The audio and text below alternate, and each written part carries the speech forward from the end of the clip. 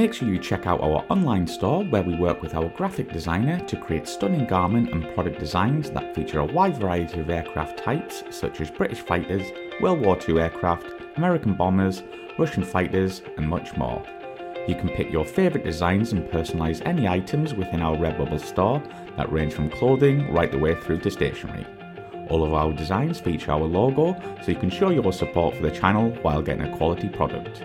You can head to our website aircrewinterview.tv and click store, or go to redbubble.com/people/AC interview. Thank you and enjoy.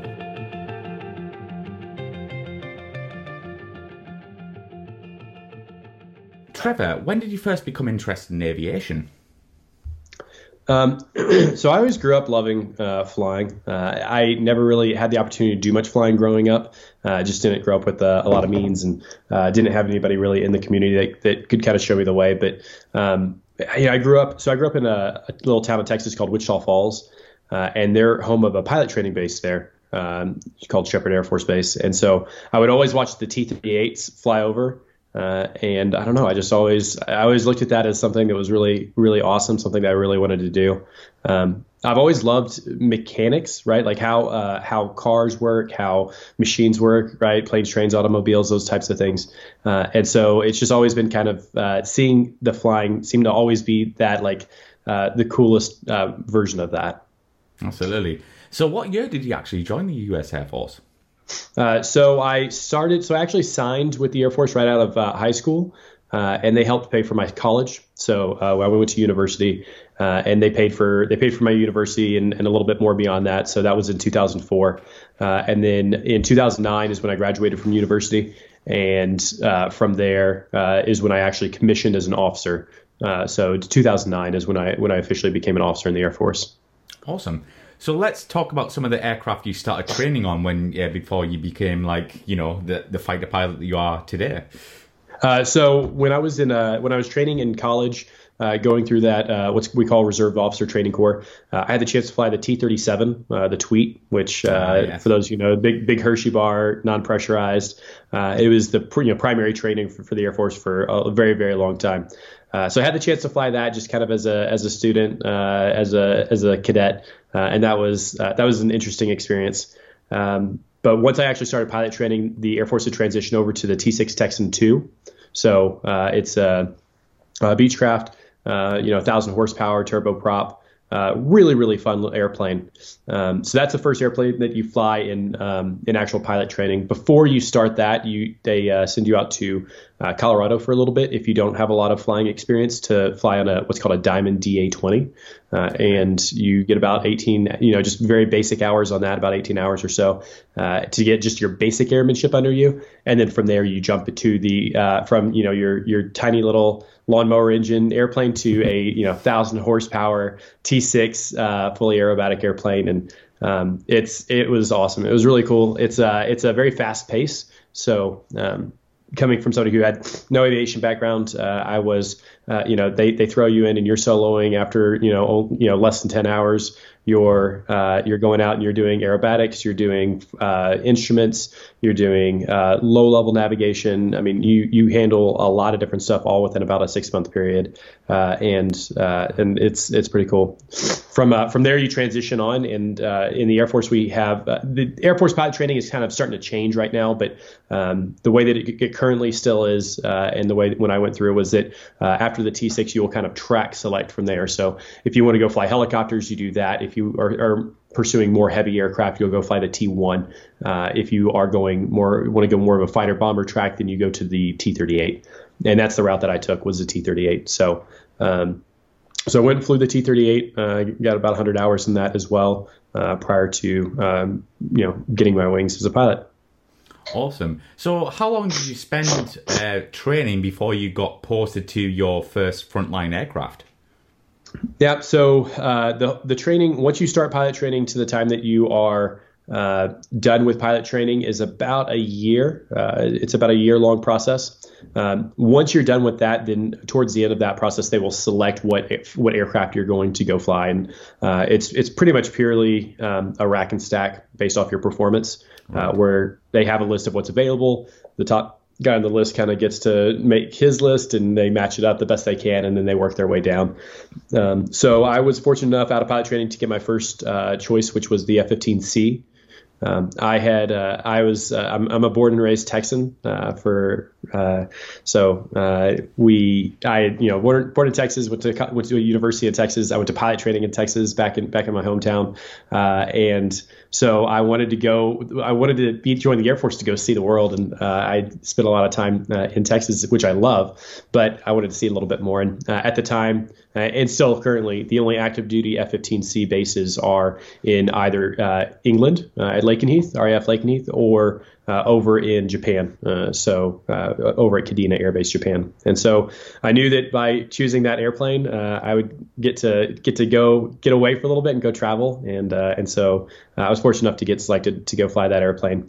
But you don't go straight to that airplane. So what happens is all fighter pilots, at least the way that the structure works now, is once you get done with pilot training, then you get sent to what's called Introduction to Fighter Fundamentals. And it's a really interesting little 9-week course where you still fly the T-38, but you learn the basics of being a fighter pilot. So you learn dogfighting, or what we call basic fighter maneuvers. You learn how to drop bombs, BSA, SAT, close air support, CAS, and so, air combat maneuvering, so 2v1 engagements, and they're starting to offload even more things into that program. But it's a really, really great program to learn a lot in a very little bit of time in an airplane you already know before going on into the advanced fighters. So that program was about 9 weeks, and then from there I went to Oregon to go learn how to fly the F-15C. So what were your first thoughts when you got posted to the F-15C? You must have thought, get in. That's amazing. I remember just being so overwhelmed. I remember a buddy of mine that we had gone through some of the training together, and we were starting the Eagle training together. And we kind of looked at each other. And we're like, are they really going to let us fly this thing? We're just two dumb kids. How are they going to let us fly this giant beast? Because it's a big airplane. Yeah, it is, the Eagle is for those of y'all who have seen it up close, it is a massive airplane. And so the concept of jumping in single seat and navigating, it was thrilling. It was exciting. But I was like, man, somebody's making a bad mistake letting us go and jump in. The paperwork's gone wrong here somewhere. Yeah, something's wrong, but I'm not gonna correct it for them. So yeah. No, it was incredible. Every airplane that you train on, you get a little bit more power and a little bit more power. And certainly once you get to the F-15C, we were flying, and I was flying in the wintertime in Oregon. And so it was that cold air getting pushed through and just tons of thrust. It was pretty awesome. Yeah. So talk us through your ground training. And was it quite demanding going on to such a fighter like the F-15C? Yeah, so the military, I think, does a really, really good job with teaching you how to learn.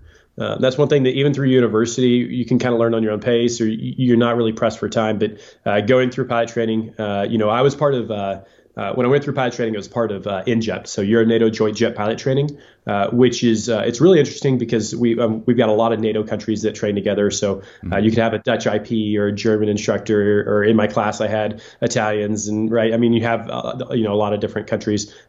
England's actually a part of it. They do most of their training still in the UK though. But the point is that it is a very fast-paced. There's so much information coming at you that there's no way that you can internalize all of it the way that you could in university. So you have to learn how to prioritize the important information so that you can perform well. And so that starts at the beginning of pilot training. So we call it the fire hose effect. Right. So it's like opening up a fire hose and trying to drink from it. You try to just get as much as you can, but you're not going to get it all. Right. So that it really starts at the beginning of pilot training. And I would say that learning curve continues to increase as far as the challenge and difficulty of it. So by the time you're getting to the F-15, you're spending very little time learning how to fly the airplane. And most of what you're learning is the tactics. Right. You're jumping, every step of training, you're jumping into a whole new world that has a whole new language that you don't understand, and you're trying to just figure out what's going on. And so by the time that I get to the B course, it's, by the time fighter pilots get to the B course, it's more, they understand how to learn. Now it's just applying that to a completely different system, which is how to tactically employ an aircraft. But what I would say is the training that leads up to that is what gets you ready for that. Right. And we're going to have to talk about this, Trevor. Your first flight in the F-15C, and did you manage to get a Zoom climb in your first flight? And if you didn't, tell us about that. Yeah, so the basic course for the F-15C is in Oregon now. It used to be in Tyndall. It's in Oregon now, in Klamath Falls, Oregon, at Kingsley Field. And they understand how exciting it is for people to have their first flight. And so they're actually really good. The city of Klamath Falls is really, really supportive of the military. So they're not upset about noise violations. They love the sound. So we get unrestricted climbs pretty frequently. And yes, on my very first flight in the F-15C, it was actually a F-15D because it was a backseat model because it was the first flight. But yeah, we got to do the unrestricted climb. And sitting at the end of the runway, you throw the throttles to max AB. The acceleration is quicker than anything, obviously, I had ever flown before. So you run the risk of, getting your gear up in time, overspeeding your gear because you're accelerating really, really fast. I wasn't worried about keeping it low because it was my first one ever. I just wanted to make sure I, got the gear up, I didn't overspeed it, and that's the thing is as you're doing these things, you're so focused on not screwing something up that sometimes it can be tough to like truly sit back and appreciate everything going on. But, I tried my best and so cleaned up the gear. Kept it low, I blow a couple 100 feet and in the runway, backseat is like, all right, go up. And you just go up and you go up to 90 degrees and you're just continuing to accelerate. And it is pretty incredible. So, obviously I've had the chance to do that quite a few more times since then in a various of different aircraft. But yeah, that first time is pretty special. So yeah, what kind of training sorties would you be conducting going through as a student? So the F-15C, obviously, I think most of your listeners are aware that, it's a air superiority aircraft. So, when they made the airplane, they said not a pound for air to ground. Yeah. It is purely designed for one purpose and one purpose only, and that's air superiority. So, it was really nice. I really enjoyed the ability to really hyper focus on that specific mission set. But the way that the training works is that it's a building block approach, just like anything else. So when you first start, first you got to learn to fly the airplane. And so it's just, all right, let's fly around a couple sorties. Let's do some aircraft handling. Let's do some instruments. Let's make sure that we can, do all that stuff. After only a couple, one or two sorties where they can check to make sure that you're good to go, you get your instrument check fairly quickly. And then now the rest of your sorties, for the most part, are single seat, right? I think the first time that you go to the tanker, there's somebody in your back seat, right? The first time that you do kind of some new things, they'll throw people in your back seat, but otherwise, you're pretty much single seat from then on because that's what they want you. They want you to make sure that you're thinking in that mindset because it's a very different mindset, and so.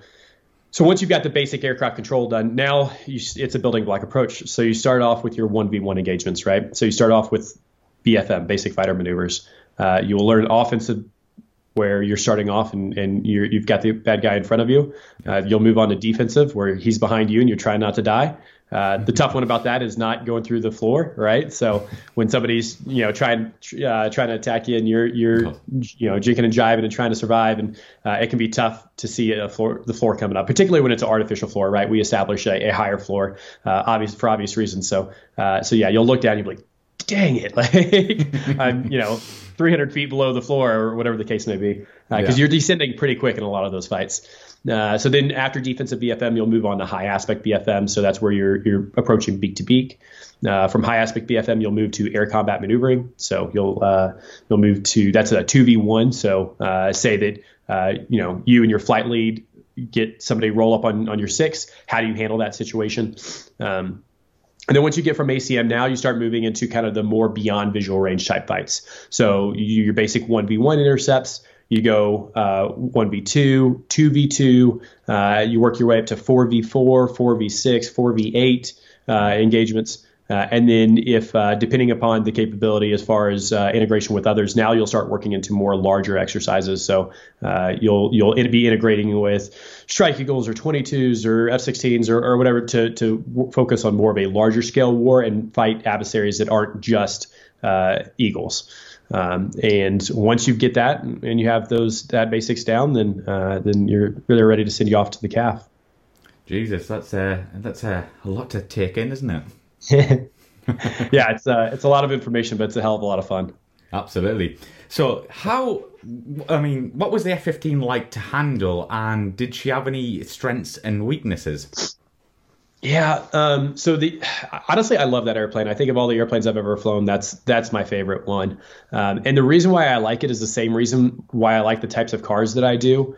The F-15 right. The cars I drive, I like to drive manual transmission. I prefer I don't like the extra bells and whistles of things of the computers trying to help me out. I like just kind of being directly connected to the machine. And that's what it's like to fly the F-15. So, it's a hydromechanical system. So there's a stick in the middle, and when you move the stick, it moves the flight control, and that gives you what it's going to give you. And so there's pros and cons to that, right? So the advantage is that you can take the aircraft to its limit, to its actual like aerodynamic limit. The problem is that you can take it past its aerodynamic limit, right? And the problem is that you can't get good about taking it to its limit unless you are constantly finding where that line is and taking a slight step back from that, right? And that's particularly referencing like your AOA limit on the aircraft, right? But there's things that you can do with the Eagle that you just can't do with other aircraft, right? So there's the use that you get with the rudders, right? It's got two giant rudders that are sticking out the back of the airplane. And when you're under a high AOA situation, the ailerons are washed out. So you can use your rudders to success for maneuvering if you know what you're doing.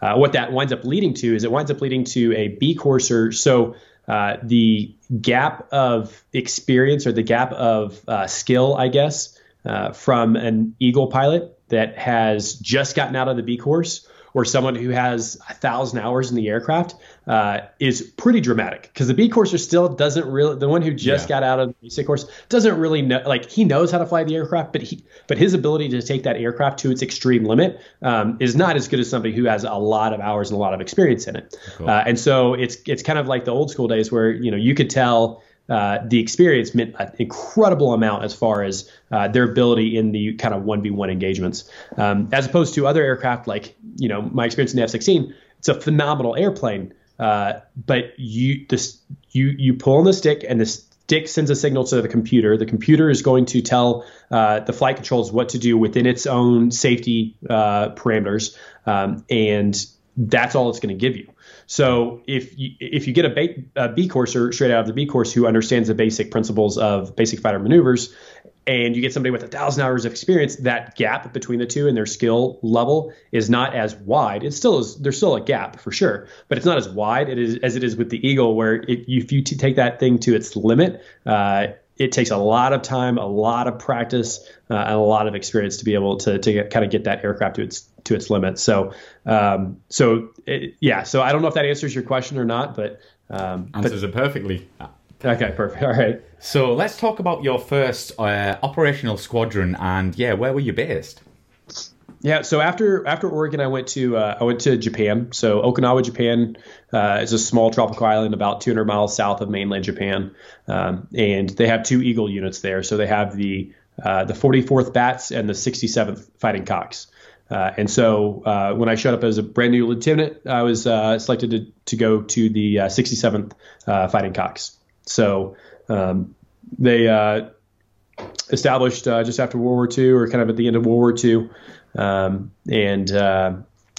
was my first unit. It was a pretty awesome experience because, like I said, a Texas kid, I'd never really traveled, right? We didn't have money to travel growing up or anything like that. So we packed up, the wife and the dog and all the household goods, and we moved over to Japan, and we were buying cars, and we don't know what's, it was a really crazy adventure. It was a lot of fun.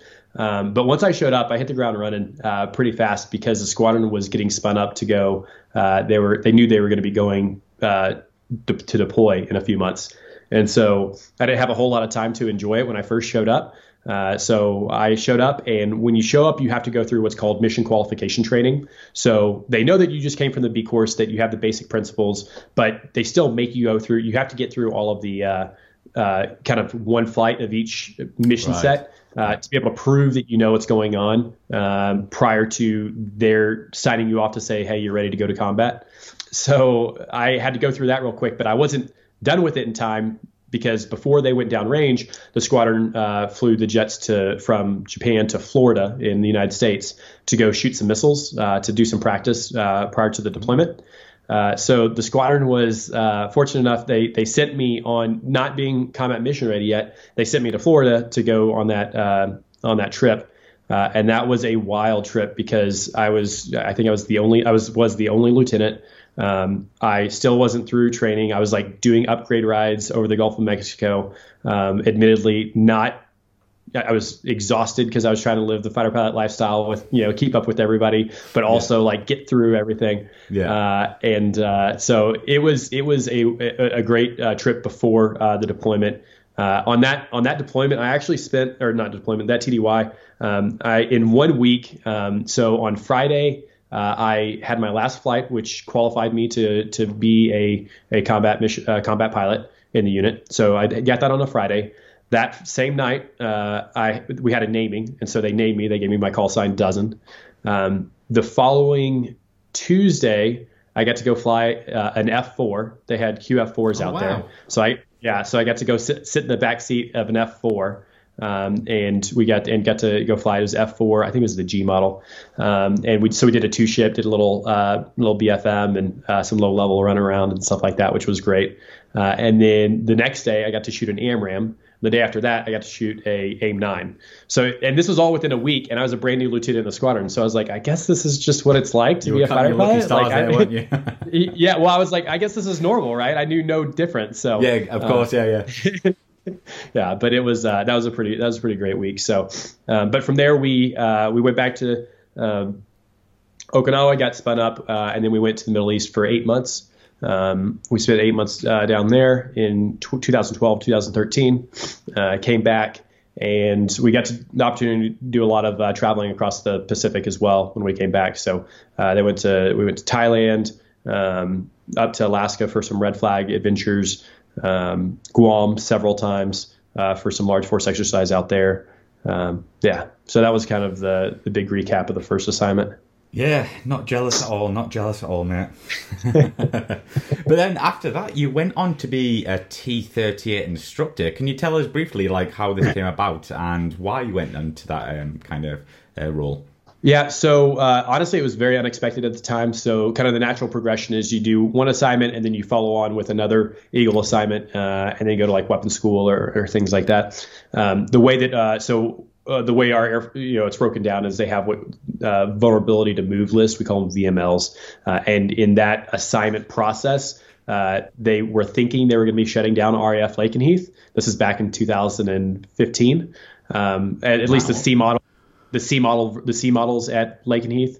They thought that they were going to be shutting them down, which the Reapers are still there. So that happened. They also shut down the Eagle aggressors. So there used to be aggressors at Nellis that were Eagles, and they shut that down. So they had a lot of places to send Eagle guys, but they had nowhere to send them.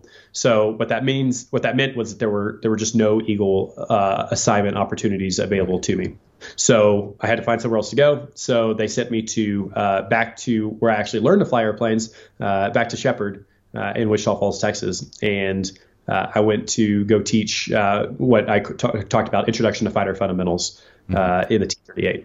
So that's how that happened. That was interesting because I was already familiar with the airplane. The aircraft is similar in the Eagle in the fact that it is not hard to fly the airplane, but to fly it perfectly, it can be a challenge, right? And so it was fun because it was constantly a challenge to fly better and better each time, to the exact knot to get it to its extreme limit as far as its lift limit or whatever the case may be.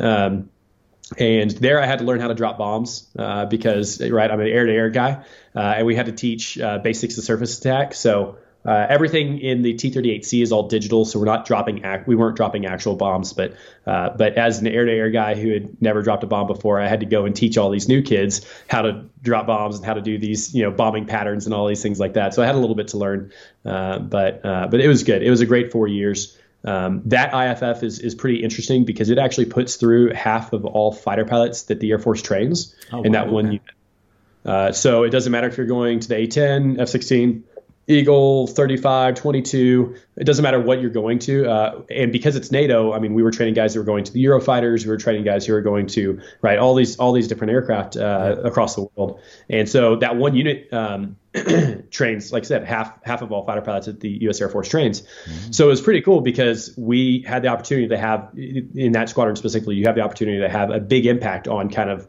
the foundational culture of these future fighter pilots. And obviously, you mentioned Lakenheath there, but you were lucky enough to be posted to Lakenheath back flying the F-15C.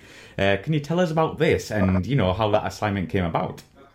So after my assignment teaching Introduction to Fighter Fundamentals, it's time for me to go back to the Eagle. Lakenheath, the C models at Lakenheath they hadn't gotten rid of, like the Air Force thought that they would. So that's where they sent me for my next assignment. That was a very short-lived. So I went back through the transition course. So after 4 years out of the Eagle, I went back to Oregon. I got 3 rides to relearn how to fly the F-15. So it was just a basic ride, an instrument check ride, and like 1 BFM fight. And then from there, they shipped me off to Lakenheath. So I packed up the kids. This time we had 2 kids, so wife and 2 kids, and went over to England. And the squadron was downrange, so they were deployed. So it was me and about 8 lieutenants that had also just recently shown up that hadn't gone downrange with the squadron. I was there for about 2 months. I got a handful of rides in the F-15 from kind of what was left over to waiting for the squadron to get back. And about 2 months in, I get a phone call and I get told that I got picked up for the Thunderbirds. So I tell my wife, like, all right, it's time to pack everything back up. And 2 months later, like, oh my God, here we go again. 2 months later, we packed up and we had moved to Las Vegas. But we loved our time there. It was 4 months in the summer. It was a beautiful summer. It was 2019, it was 2019 is a beautiful summer, and there wasn't a whole lot to do, so we just traveled a lot. We lived in Bury St. Edmunds, which is just a magical little town. So we really loved our very short holiday that we had in Lakenheath. I hope you went to the Eagle pub. I did. Yeah, I got a couple pictures with the Robin Olds signature on the wall, and I had my son was 3 years old at the time, so I was trying to explain to him the insignificance of it, but he just wanted a Coke, didn't he? But I want to talk about, this is our favourite subject on the channel, especially for our viewers, DACT. How did the F-15 fare against, the F-16, the F-18s, Typhoons, or what did you fight against, and how did the F-15 fare? I think in the F-15, I think I had the chance to fight against every Western aircraft, because when we were in the Middle East, there was a lot of people out there with the Iron Falcon and the Falcon Nest. So I think, I've gotten to go against the F-16, pretty much every model of the F-18, the Raptor. I never went against the F-35 in the T-30 or in the F-15. I actually went against the F-35 and the T-38, so I can tell that story if you want. But I'll have to have that one. The Raptor, we flew with them a lot. Strike Eagles. The Gripen, the Eurofighters, the Rafales. So what question, in F-16s, we got to go. Yeah. So how did you fare? So let's say against, let's say the Gripen or the Rafale, how did the F-15 fare in, that kind of dogfighting arena? Yeah. Okay. So I guess, talking more about the Delta Wing aircraft. So you get your Delta Wing aircraft, like the Eurofighter or the Gripen or whatever the case may be. Incredible aircrafts. And the fact is that most 4th gen aircraft are very similarly matched. Right. And there are so many variables that go into it that to compare apples to apples can be really, really tough, because things like external drag are huge. Right. So if I'm in an Eagle, in a 3-bagged Eagle, meaning I have 3 fuel tanks on, and I'm not dropping my tanks because I'm not like I would in combat. Well, that's going to be a completely different profile than it would be if I was completely clean, and vice versa for other people, right? So it's easy sometimes, if I was in a clean Eagle and I went up against a 2-bagged Hornet, I can beat my chest and say like, oh man, that was so easy. I just absolutely crushed them. But in reality, there's pros and cons to each. For the big delta wing, traditionally what you find for the delta wing aircraft like the Gripen or the Eurofighter or whatever the case may be, they are phenomenal. They get their initial turn is really, really good. Or even if it comes to like the Mirage, right? Like the Mirage 2000, one really, really good turn. And then after that, it really depends on the specific airframe and their ability to control themselves at slow speeds. As far as that goes. So the Eurofighter, really, really good, really tough airplane to fight. The Gripen, really, really tough airplane to fight. You can hold your own, but once again, I think that the quality of pilot, or I guess the experience of the pilot in the Eagle, it would have a huge impact on that, right? Of course, yeah. So in order to do well against a Eurofighter or Gripen or something like that, you have to have somebody who's fairly experienced in the Eagle, because an inexperienced person would just get crushed. Let's see. So honestly, one of the most surprising aircraft, or the people that I was the most surprised fighting against, was actually the Legacy Hornets out of Australia. Oh, really? So yeah. So wow. we when we were in Guam, we went against the Magpies, and it was a great week. So we had there was what's that exercise? Cope North out of Guam, and this was 2014. So basically all the fighters flew out a week early. We all cleaned off our jets, so we took all of our fuel tanks off, and we had a week of just dogfighting.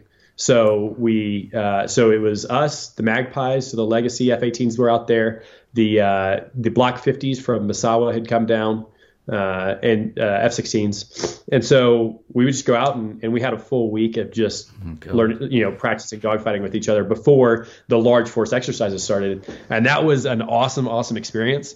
It was interesting.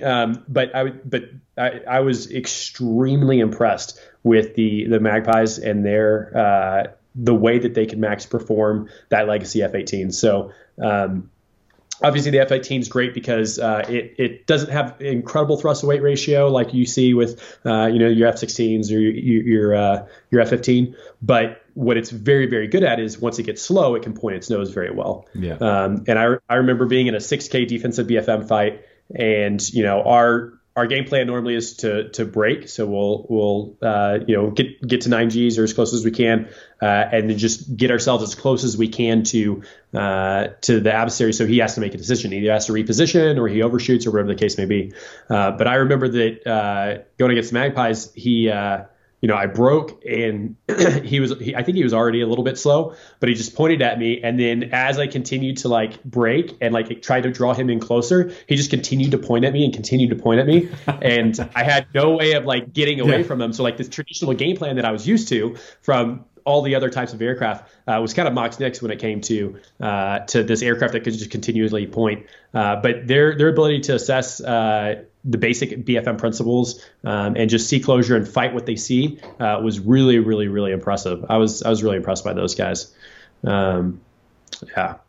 What about the RAF? Are we good guys over there? Are we good for BFM, ACM? Yeah. So let's see. I did not get to.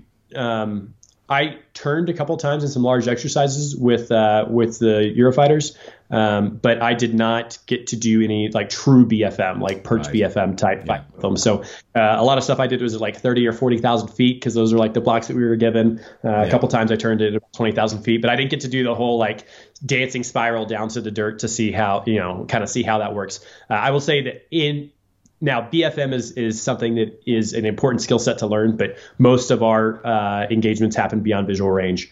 And all in all, most Western countries, right, most NATO countries, we all know what we're doing. We're all on very much the same level. Yes, RAF pilots are awesome. They're very, very good. It's interesting because getting to, flying in Japan, you fly with a lot of Asian countries that you learn and you appreciate the Western style, right? The NATO style of training, of learning. We don't want to get anybody in trouble, but or when you're in the Middle East, right? I'd be flying against people flying the exact same aircraft.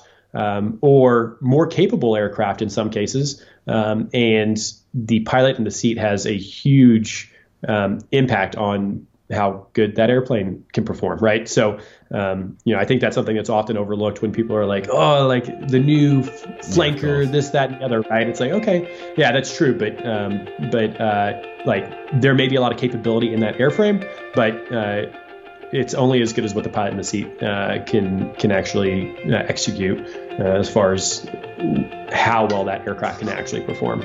Trevor, so how many hours did you actually manage to get on the Eagle? I have just over, I think it's like 600 hours or something like that. Nice. So, I mean, it's not an incredible amount, but it's enough to get. I was very comfortable.